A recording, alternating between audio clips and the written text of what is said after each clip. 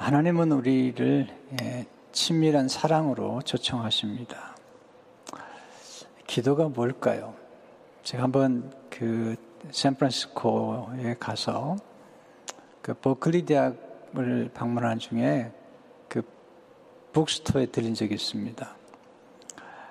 그때 제가 이제 처음 영성에 관한 관심을 가졌기 때문에 서점에 들려서 이렇게 책을 좀 돌아보는 중에 거기 있는 그 미국 분에게 내가 지금 영성에 관한 책을 보고 싶은데 책을 한 권 소개시킬 수 있느냐 그랬더니 그분이 그렇게 하겠다고 그러면서 토마스 그린이라고 하는 신부님이 쓴 책을 소개시켜 줬어요.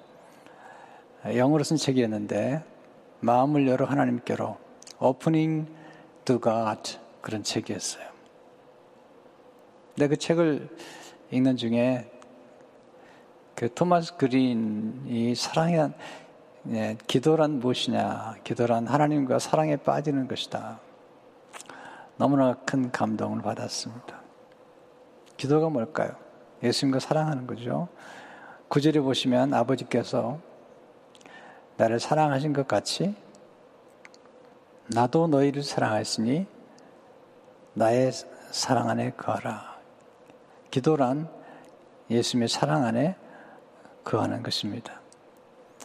우리 안에는 모두 친밀함에 대한 갈망이 있습니다. 데이비드 베너는 우리 존재의 핵심에는 친밀함에 대한 갈망이 있다. 우리는 다른 사람들과 삶을 공유하기를 바란다. 우리는 영혼의 친구를 원한다. 근데 우리 인간은 누구나 다 친밀한 사랑에 대한 갈망이 있는 거예요. 때문에 우리가 갈망하는 것 중 하나가 영혼의 친구를 우리가 갈망합니다.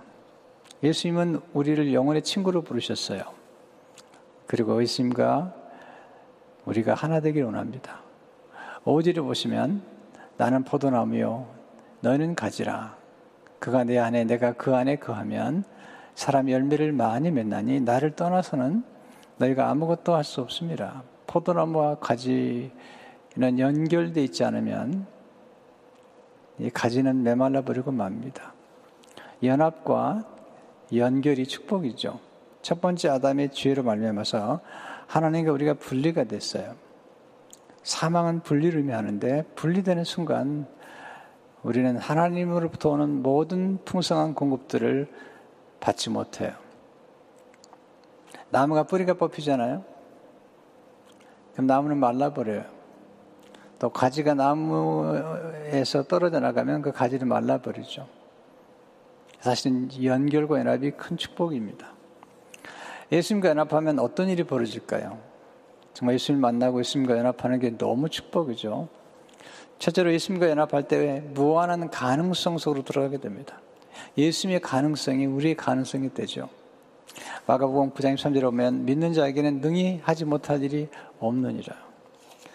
또한 두 번째로 예수님과 연합할 때 풍성한 삶 속으로 들어가게 됩니다. 예수님은 풍성한 분이세요. 요한복음 10장 10절에 보게 되면 내가 온 것은 양으로 생명을 얻게 하고 더 풍성히 얻게 하려는 것이라. 풍성한 삶. 네. 우리 삶 속에 있는 내면의 풍성함, 또 사랑의 풍성함, 예수님과 연합되면서 가능한 것입니다. 세 번째로 예수님과 연합할 때 친밀한 사랑의 기쁨을 누리게 됩니다. 모든 기쁨은 관계 속에서 오는 것입니다. 또 인간의 모든 비극은, 갈등은 또 관계 속에서 오는 것입니다. 하나님이 우리가 원하시는 것은 진정한 사랑의 기쁨이죠. 오늘 10절, 11절을 보게 되면 내가 아버지의 계명을 지켜 그의 사랑 안에 거하는 것 같이 너희도 내 계명을 지키면 내 사랑 안에 거하리라. 내가 이것을 너에게 이름은 내 기쁨이 너희 안에 있어 너희 기쁨을 충만하게 하려 함이라. 친밀한 사랑의 열매는 기쁨입니다. 기쁨. 오늘 이제 사랑 기도인데요. 친밀한 기도. 우리가 오늘 본문에서 배울 수 있는 첫 번째 놀라운 기도의 비밀. 첫째는 사랑 기도는 하나님과 친밀한 사귐을 갖는 기도죠. 사귐. 친밀한 사귐. 사도 요한은 이 사랑과 사귐에 대해서 얘기를 많이 하죠. 요한의 7장 3절을 보게 되면 우리가 보고 들은 바를 너희에게도 전하면 너희로 우리와 사귐이 있게 하려 함이니, 우리가 사귐은 아버지와 그 아들 예수 그리스도와 더불어 누림이라. 이 사귐, 이게 우정입니다. 우정, 코이노니아. 네, 성삼위 하나님은 이렇게 사귀는 분이시죠. 하나님 아버지와 예수님과 성령님이 함께 사랑하고 아주 친밀한 사귐을 가는 그 사귐에 우리를 초청하는 거예요. 사랑기도란 성삼위 하나님의 사귐 속으로 들어가는 것입니다. 영광스러운 것입니다. 네, 삼위 하나님의 사귐 속으로 우리가 들어가는 것입니다. 그때 우리는 세상에 줄 수 없는 놀라운 기쁨을 경험하게 됩니다. 요한 1장 4절을 보게 되면 우리가 이것을 쓰면 우리의 기쁨이 충만하게 하랍니다. 이렇게 사귐과 누림을 얘기한 중에 기쁨을 얘기하고 있습니다. 친밀한 사랑, 아주 중요합니다. 근데 우리가 보면 친밀한 사랑보다는 익숙해져 가는 거죠. 익숙한 것 좋은 게 아닙니다. 달라스 윌라드는 익숙함은 경멸을 낳는다고 그랬어요. 전 이런 걸 너무 많이 봤어요. 사람들이 만나면 조금 지나면 이렇게 익숙해지면 이렇게 얘기하죠. 우리 친하지? 우리 말 놓자. 근데요, 그게 참 그게 친한 게 아닙니다. 아주 익숙하면 왜 문제가 되냐면요, 익숙하면 무례해집니다. 상대방을 우습게 여깁니다. 익숙하면 상대방에 대한 기대가 없어집니다. 함부로 대합니다. 여러분 잘 보셔야 됩니다. 부부관계도요, 친밀하지 않은 관계에는, 익숙해진 관계들은 함부로 대합니다. 말을 함부로 하고 심지어 욕을 하고 아주 무례하게 끝이 없습니다. 근데 놀라운 사실은요, 부부 사이에 그렇게 막말하는 사람도 밖에 나가면 처음 만나는 사람 앞에서는 굉장히 예의가 바릅니다. 말도 아주 조심합니다.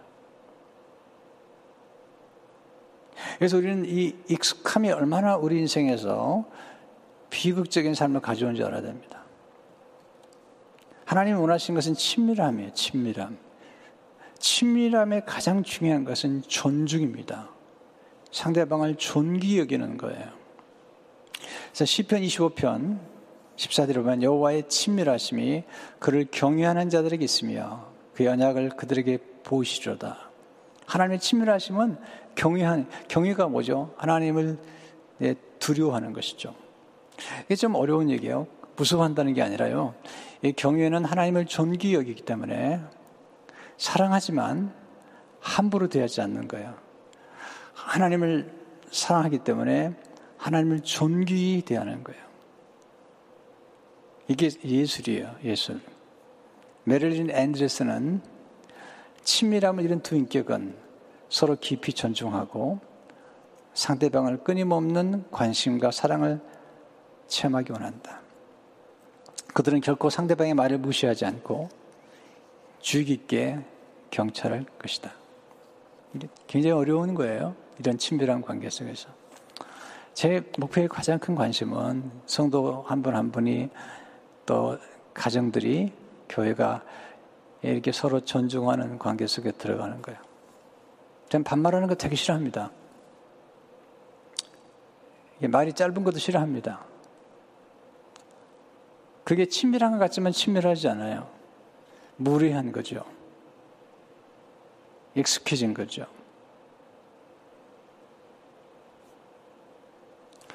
때로는 좀 지나친 면이 있다고 생각할지 모르지만 지나치지 않습니다. 사랑한다는 것은 아끼는 것입니다. 아낀다는 것은 함부로 대하지 않는 것입니다. 여러분 자녀를 처음으로 아껴보세요. 말을 함부로 해요? 네, 말 함부로 할 수 없습니다. 무리하게 행할 수 있나요? 그럴 수 없습니다.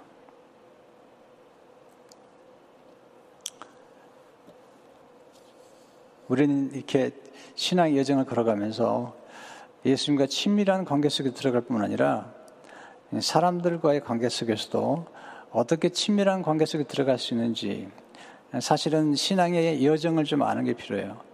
우리가 어디 있는지 좀 점검해 볼 필요가 있죠. 보통 저는 신앙의 여정을 4가지 단계로 저는 묘사하고 그래요. 첫째는 예수님을 믿는 단계에서 예수님을 아는 단계로 들어가는 것입니다. 예수님 믿었습니까? 이제 알아야죠. 안다는 것은 경험적으로 아는 거죠. 아는 게 필요해요. 아는데 경험적으로 아는 게 필요해요. 안다는 것은 지식과 정보가 겸해 있는 거죠. 경험에 있는 거죠. 놀라운 사실은요, 저는 결혼 생활 20년, 30년 한 후에도 부부가 서로를 모르더라고요. 뭘 좋아하는지도 몰라요. 또 뭘 싫어하는지도 몰라요. 어떤 분은 싫어하는 걸 자꾸 줘요. 그리고 사랑이래요. 여러분, 자기가 먹기 싫어하는 음식을 계속 주는 건 사랑입니까? 자기가 원치도 않은 걸 자꾸 주는 건 사랑입니까? 여러분, 사랑하려면 상대방이 뭘 좋아하는지, 뭘 싫어하는지 이거 알아야지 사랑이죠. 알아가야죠. 세월이 흘러가면서. 둘째는 예수님을 아는 단계에서 예수님을 사랑하는 단계로 들어가는 것이죠. 우리는 아는 것만큼 사랑하는 거예요. 토주가 이런 얘기를 했습니다.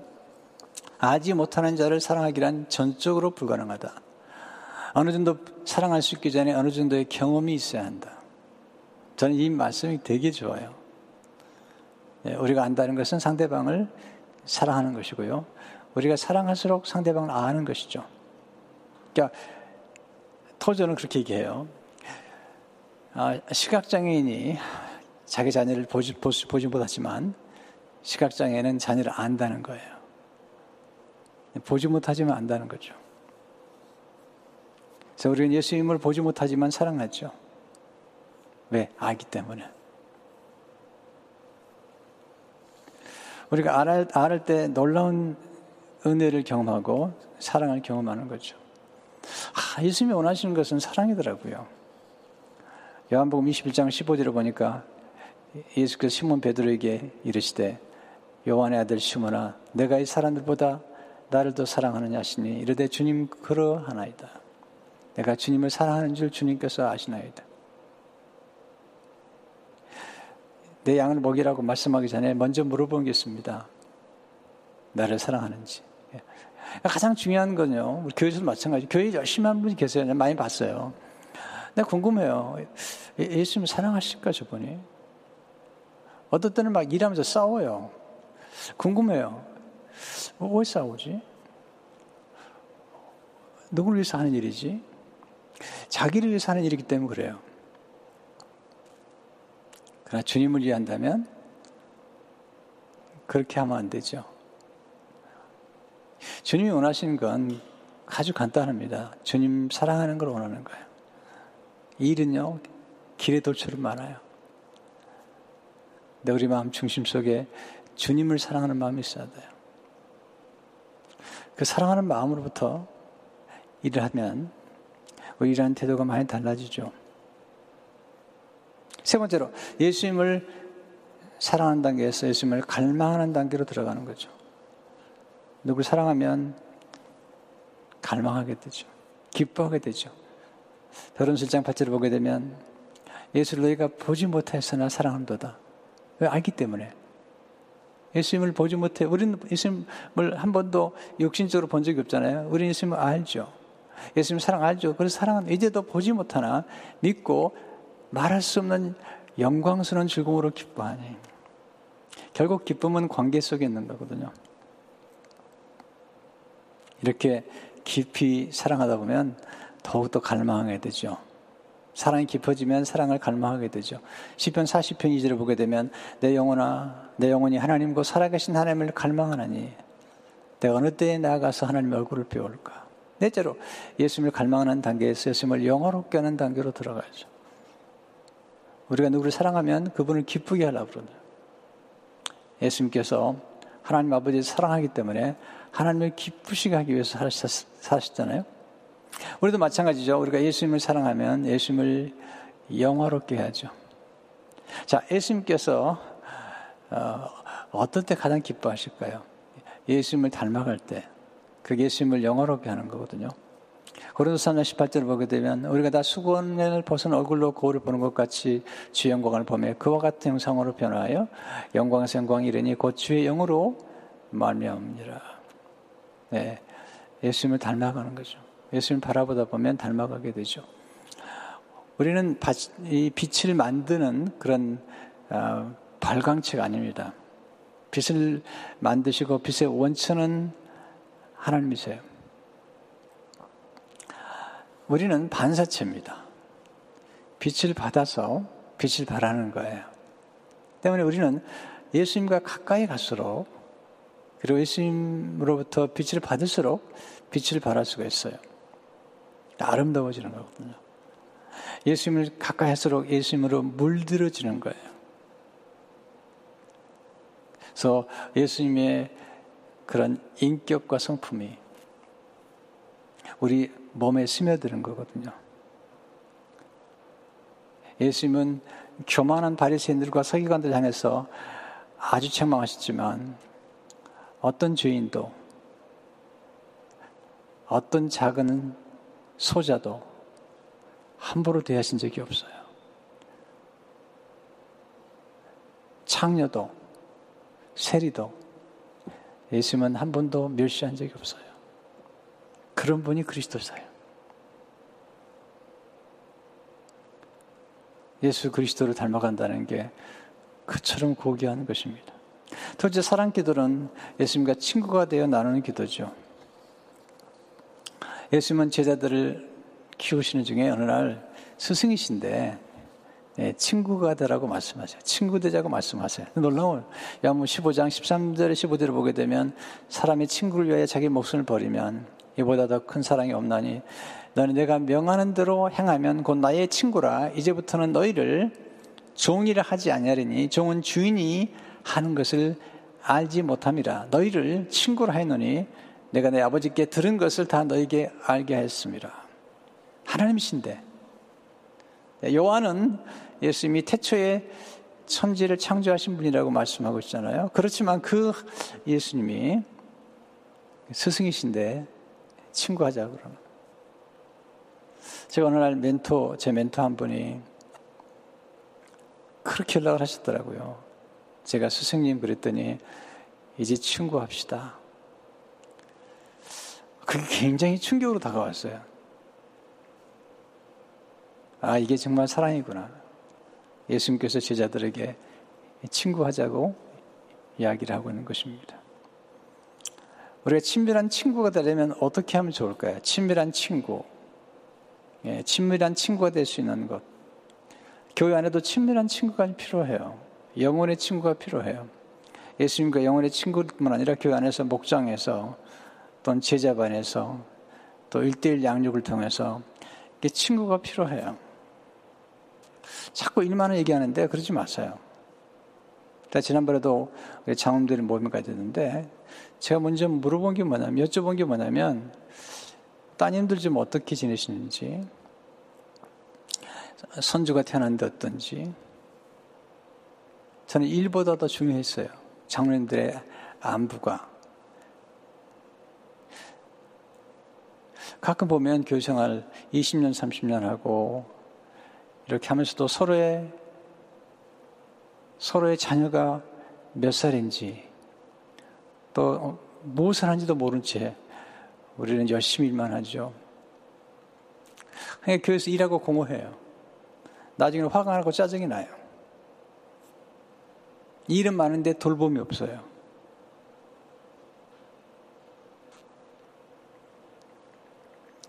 그래서 우리는 정말 아름다운 관계가 필요한 거죠.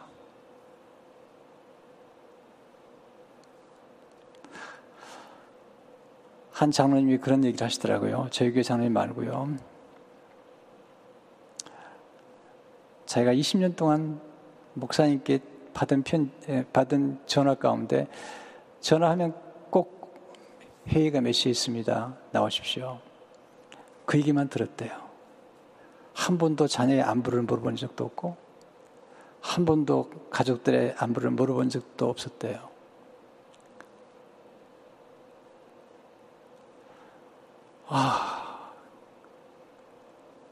너무 안타까웠어요. 혹시 내가 그러지는 않는가?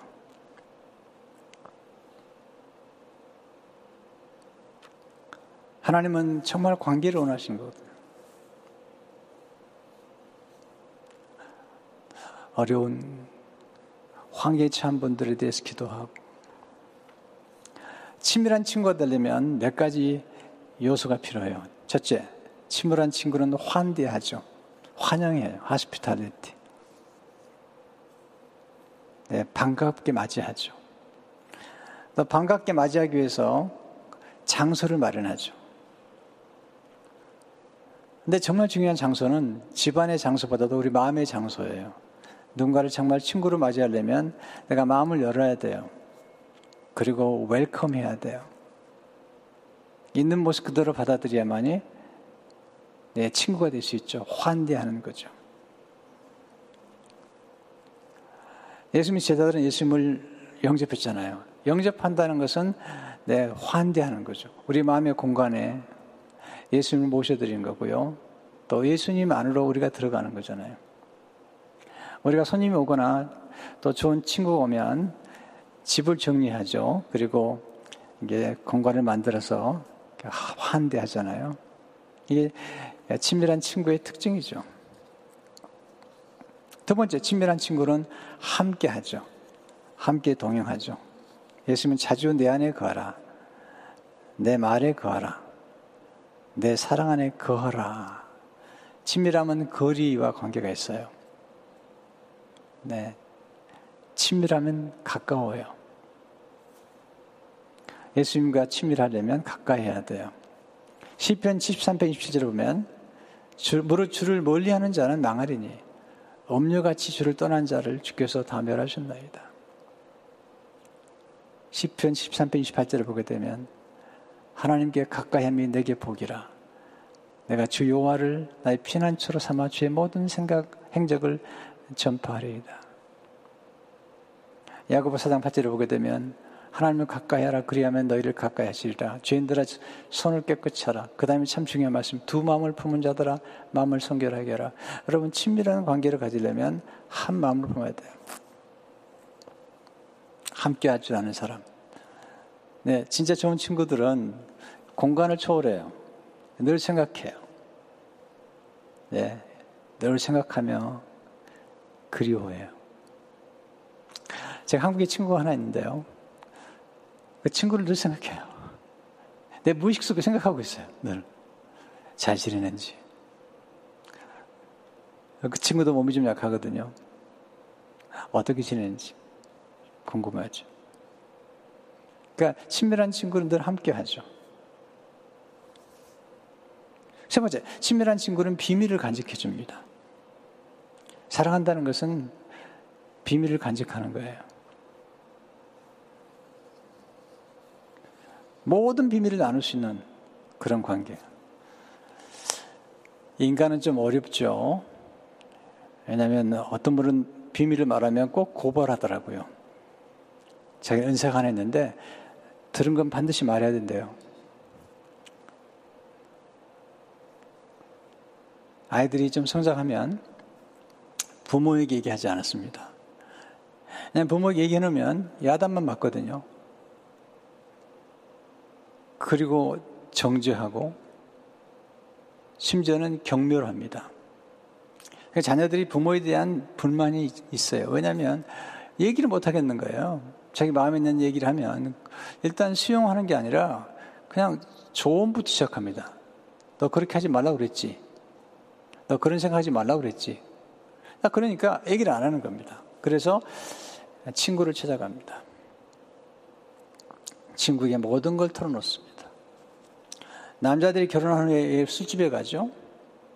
아내에게 한마디 했다가 야단 맞으니까 술집 가면 다 들어주거든요. 다 들어주거든요. 같이 울어줍니다. 네. 근데 아내는 한마디 했다가는 혼나죠. 정신 나간 얘기하고 있다고. 또 왜 아내들이 남편에게 모든 얘기를 못하죠? 왜 친정엄마한테 털어놓는 거죠? 남편이 도저히 듣질 않으니까. 사실 에로스 때문에 부부가 됐지만 이 사랑이 성숙하려면 반드시 필리아, 우정의 관계를 거쳐야 돼요. 그리고 아가페로 승화가 돼야 돼요. 그래야지 아름다운 관계가 되는 거예요.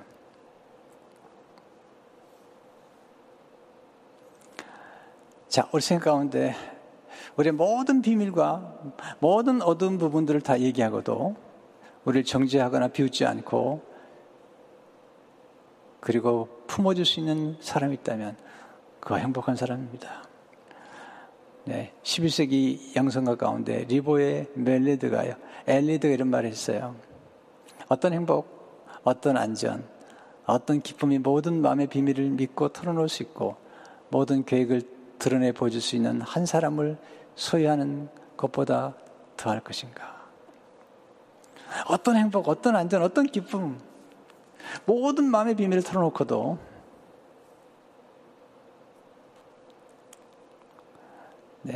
비난받지 않을 수 있는 그런 사람을 안다는 건 정말 좋은 것 같아요. 영혼의 우정, soul friend가 된다는 것은 뭘 의미할까요? 어떤 말을 해도 조롱하지 않고 변론하지 않고 모든 가면을 다 벗어버릴 수 있는 관계. 가장 깊은 비밀, 가장 수치스러운 일, 가장 두려운 일, 가장 감추고 싶은 과거, 가장 어두운 일, 가장 어색한 질문을 나눌 수 있는 관계.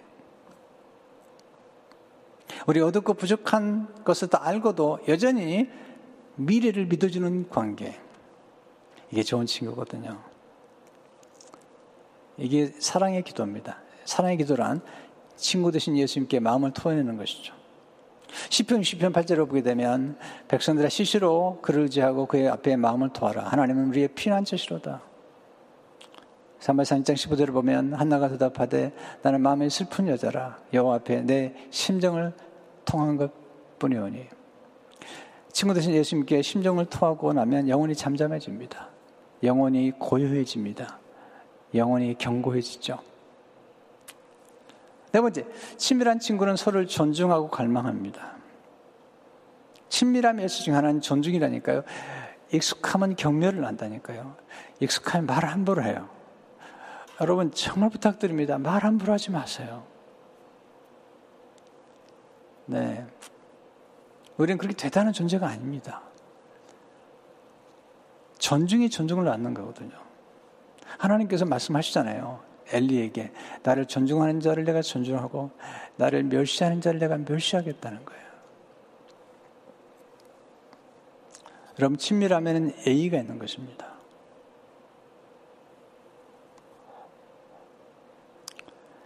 데이비드 베너가 이렇게 말합니다. 하나님의 형상으로 지어진 사람들은 존경 이하의 어떤 대접을 받아서도 안 된다. 그리고 존경이야말로 진정한 대화의 토대이다. 나는 내가 존경하지 않는 사람과 어떻게 거룩한 동반자가 됐을지 상상할 수 없다. 다시 한번요. 마지막 부분요. 나는 내가 존경하지 않는 사람과 어떻게 거룩한 동반자가 됐을지 상상할 수 없다.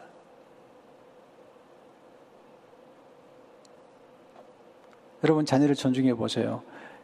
경청하게 됩니다. 경청하게 됩니다.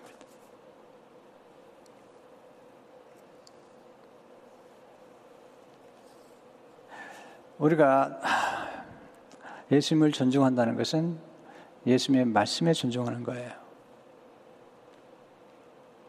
어떤 분이 저를 사랑한다고 그러면서 제가 쓴 책들을 읽지 않는다면, 내가 쓰는 목회서신을 좋아하지 않는다면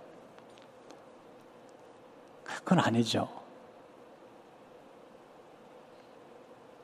저를 존중한다고 그러지만 제가 이렇게 가르치는 가르침을 따르지 않는다면 존중하는 게 아니죠. 우리가 하나님을 사랑한다는 것은 하나님을 존귀 여기는 것이며 하나님의 말씀을 존귀 여기는 거잖아요. 자, 우리 교인들이 성경을 암송하고 성경을 통독하고 이런 좋은 무브먼트를 일으키는 걸 제가 너무 좋아해요. 또 제자반에서 함께 교제하고, 제자반도 사실은 전 숫자가 너무 많은 건 좋다는 생각이 들지 않아요. 숫자가 좀 많다 하더라도 반드시 스몰 그룹이 필요해요. 예수님 12명, 그리고 3명, 1명. 그래서 1대1 양육이 필요해요. 1대1로 만나서 서로 교제하고, 아이가 어떤지, 어느 학교 다니는지, 무슨 기도가 필요한지, 남편에게 어떤 일이 있는지, 기도적인 뭔지, 이렇게 나눌 수 있어야 되잖아요. 또 지금 마음이 좀 슬프지는 않은지, 너무 고통스럽지는 않은지, 이렇게 나눌 수 있는 이런 소울 프렌드가 필요해요, 교회 안에서. 그래서 우리가 성숙해야 돼요. 네, 모든 비밀을 다 얘기해도 상대방이 지켜줄 수 있다는 신뢰, 그 비밀을 이해해주고, 그리고 또 미래를 바라볼 수 있는 그런 신뢰감. 예수님께서 간음 현자에 붙잡힌 여인 말씀하시죠. 나도 너를 정죄하지 아니하노라. 그 다음에 더 놀라운 말씀하세요. 가서 죄 짓지 말라. 무슨 얘기냐면요, 이 여인은 평생 동안 아마 예수님 만나기 전까지는 몸을 팔았던 것 같아요.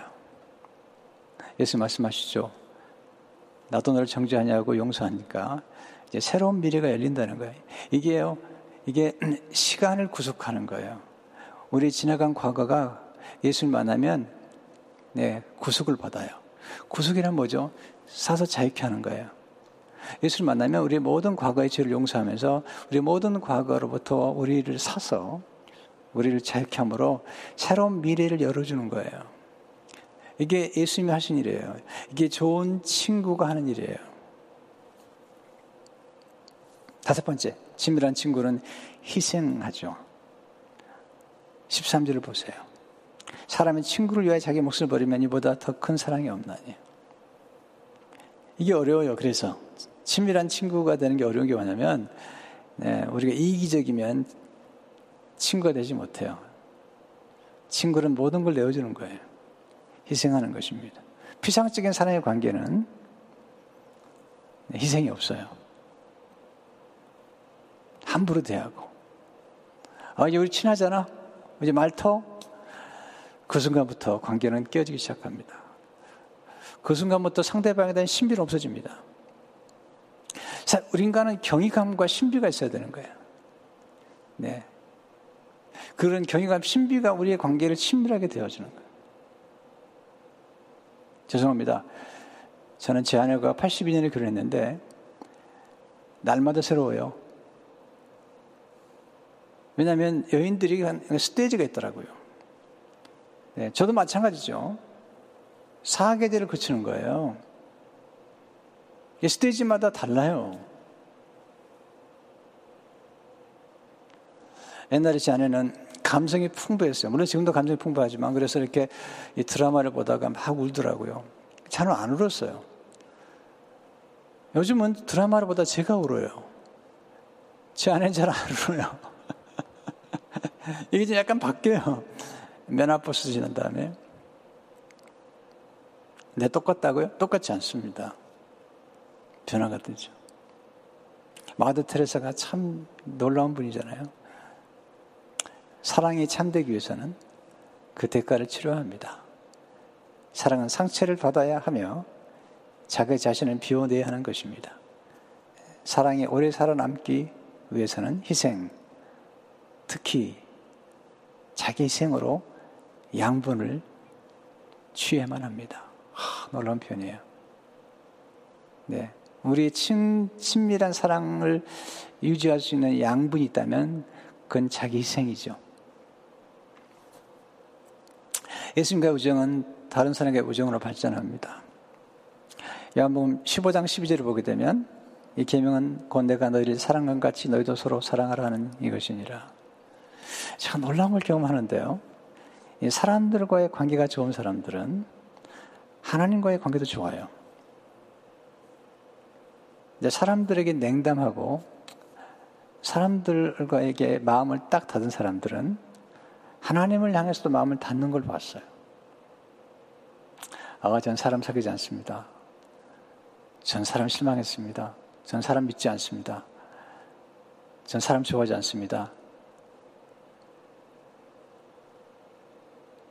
가끔 그런 경우가 있어요. 가끔 그런 경우가 있어요. 네, 지도자들 가운데, 죄송합니다, 목회자들 가운데 너무 상처를 많이 받는 거예요. 그 다음부터는 문을 딱 닫아버립니다. 그러면 슬프게도 하나님과의 관계도 영향을 끼치게 돼요. 보세요. 하나님과의 관계가 친밀해지고 하나님 앞에 모든 것을 다 드러내서 얘기할 수 있는 사람은 사람들과의 관계를 잘 맺게 돼요. 제가 큐티하면서 하나님 앞에 모든 걸 다 이렇게 이야기하기 시작했어요. 모든 걸 다 드러내고 이야기하는 중에 제가 소통하는 능력을 얻게 됐어요. 그래서 제가 글을 쓰면 사람들이 좋아하더라고요. 왜냐하면 제가 솔직한 고백들을 많이 하기 때문에 그래요. 하나님과 나의 친밀한 관계가 굉장히 중요하다는 거예요. 하나님과 친밀한 관계와 솔직한 고백들을 할 때 우리 놀라운 사랑을 경험하게 되는 것 같아요. 제가 좀 호흡 기도를 많이 해요. 예수 기도를 많이 하는데 그때마다 굉장히 평안을 누려요. 주 예수 그리스도 하나님의 아들이시여 나는 죄인입니다. 자비를 베푸소서. 근데요 어느 순간에 가서 제가 마음이 편안해지면 나는 죄인입니다. 거기에 내가 내 자신을 고백할 때마다 나는 죄인이라고 고백할 때마다 신비롭게 마음이 평화로워요.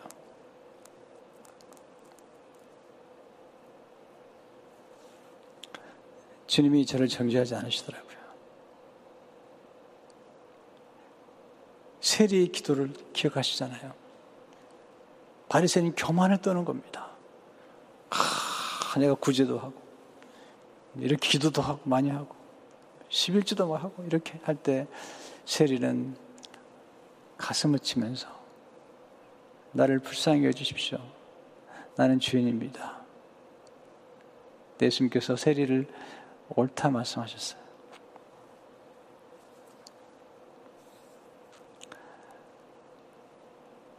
우리가 하나님 사랑하면 사람도 사랑하기 쉬워지죠.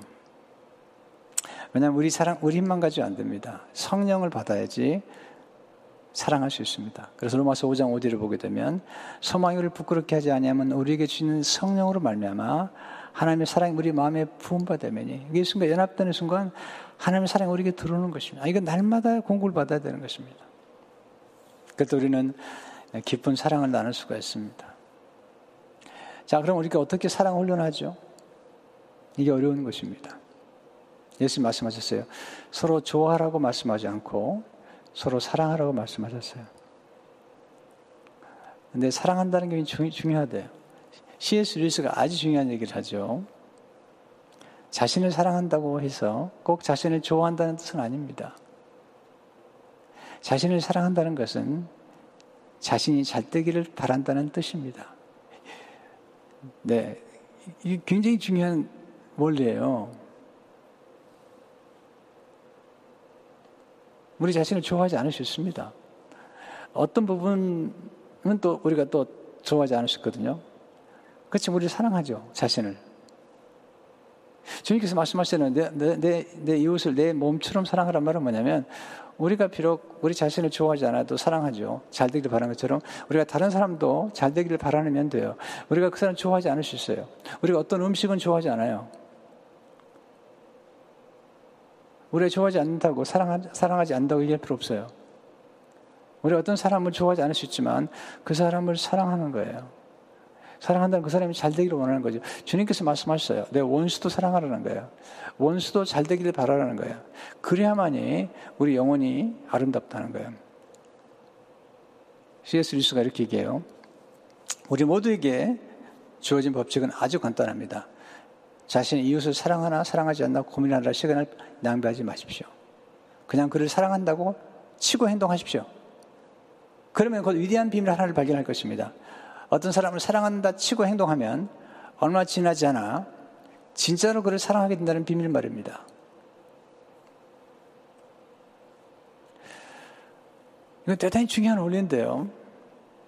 누구를 사랑하다 보면요 좋아하게 돼요. 또 점점 더 좋아하게 돼요. 누굴 미워하다 보면요, 점점 들을 미워하게 되는데 악하게 됩니다. C.S. 루이스는 얘기를 해요. 유대인들이 독일 사람들에게 아주 처참하리만큼 학대를 받았거든요. 그렇게 얘기해요. C.S. 루이스가. 독일 사람들이 처음에 미워했지만 그렇게까지 학살하려고 생각하지 않았을 거라는 겁니다. 근데 미워하다 보니까 점점 미워하게 되고 점점 학대하게 되고 그러고 나중에는 그렇게 학살하겠다는 겁니다. 반대로 우리가 마음에 안 드는 사람이라 하더라도 우리가 사랑하고 또 좋아하고 사랑하다 보면 더 사랑하게 된다는 것입니다.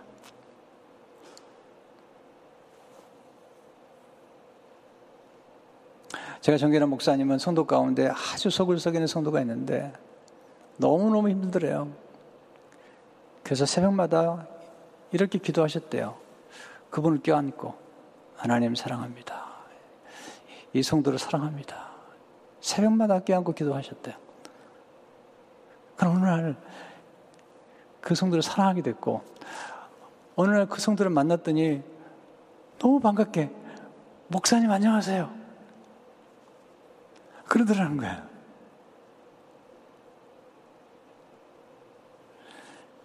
C.S. 루이스 말이 더 놀라워요. 선과 악은 복리로 증가한다는 거예요. 컴파운드. 바로 그렇기 때문에 여러분과 제가 매일 내리는 작은 결정들이 한없이 중요한 것입니다. 누굴 좋아하고 사랑을 베풀고 친절을 베풀면 이게 복리로 증가하고 누굴 싫어하고 미워하고 그러면 점점점 더 악해지는 거죠. 왜 성경에 보면 욕을 욕으로 갚지 말라고 그랬을까요? 내가 욕을 욕으로 갚다가 본인이 괴물이 되는 거예요. 악을 악으로 갚다가 괴물이 되는 거예요. 말씀하시죠. 원수 갚는 건 내게 있다는 거예요. 선만 행하라는 거예요. 원수를 사랑하라는 거예요. 원수에게 오히려 축복하라는 거예요. 그러면 놀라운 일이 벌어지는 것이죠. 왜 우리가 예수님의 친구가 되죠? 루이스가 이렇게 합니다. 그러나 잊지 말아야 할 중요한 사실은 우리의 감정은 있다가도 없어지는 것이지만 우리를 향한 하나님의 사랑은 절대 그렇지 않다는 것입니다. 그 사랑은 우리의 죄나 무관심에 지치는 법이 없습니다. 네. 우리의 죄나 무관심에 지치는 법이 없습니다. 그 사랑은 우리에게 어떤 대가를 치르게 하는 한이 있더라도 또 하나님께 어떤 대가를 치르게 하는 한이 있더라도 우리 죄를 치료하겠다는 결심을 완수할 때까지 단 한 걸음도 물러서지 않습니다. 와, 우리 인간은 연약해요. 한계가 있어요. 그래서 포기하기도 하고 그런데 하나님은 그렇지 않으세요. 그래서 예수님이 우리의 영원한 친구가 되는 거예요. 세상 친구 다 우리를 버려도 우리를 떠나도 예수님이 영원한 친구가 되시는 거죠. 자, 그럴 때 우리는 먼저 예수님과 하나가 된 친구가 돼야 되고요. 그리고 교회 안에서나 가까운 친구들 가운데 영혼의 친구가 돼야 돼요. 그래서 함께 서로 존중하고 그리고 함께 하나님의 뜻을 이루어가야 돼요. 그게 목장 안에서 제자반 안에서 기도하는 중보기도 모임에서 또 1대1 모임에서 이렇게 이루어져야 돼요. 하나님 그걸 기뻐하시죠. 저는 이렇게 기도를 많이 해요. 솔직하게 예수님 도와주십시오. 또는 예수님 사랑합니다. 예수님 저를 친구 삼아서 감사합니다. 이렇게 기도하기도 하고요. 또 이렇게 기도해요. 하나님 많이 힘들어요. 많이 외로워요. 너무 짐이 무거워요. 좀 우울해요. 이게 좀 그만두고 싶은데 그만둘 수도 없고요. 어떤 분이 너무 저를 부담스럽게 만드는데 제가 좀 사랑하면 좋겠어요. 예수님 너무 상처를 받았는데 제가 좀 아파요.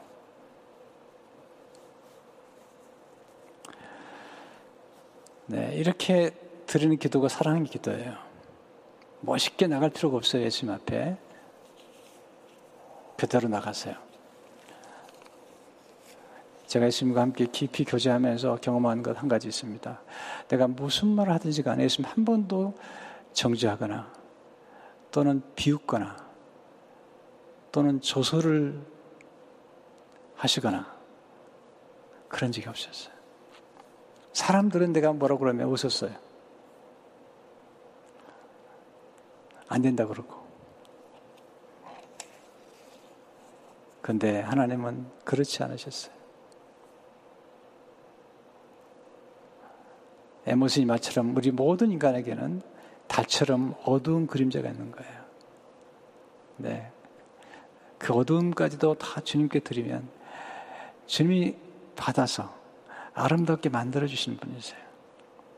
그러니까 주님과 친밀한 사귐을 갖다 보면은 그 사귐 가운데서 우리는 사람들을 존귀 여기게 됩니다.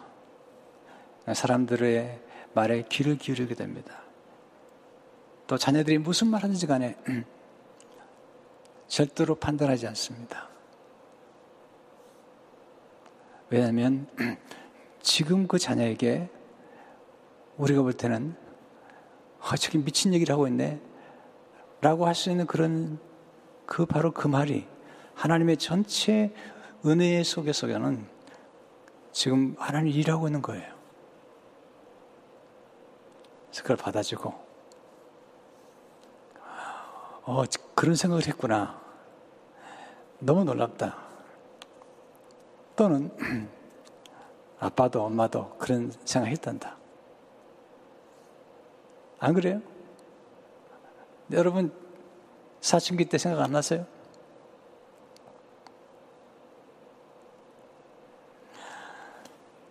네, 그런 관계. 그래서 엄마와 아빠가 친구가 돼야 됩니다.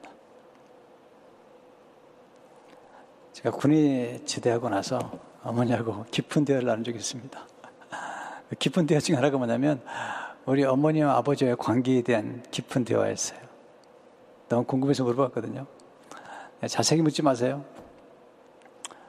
어머니가 다 얘기해 주시더라고요.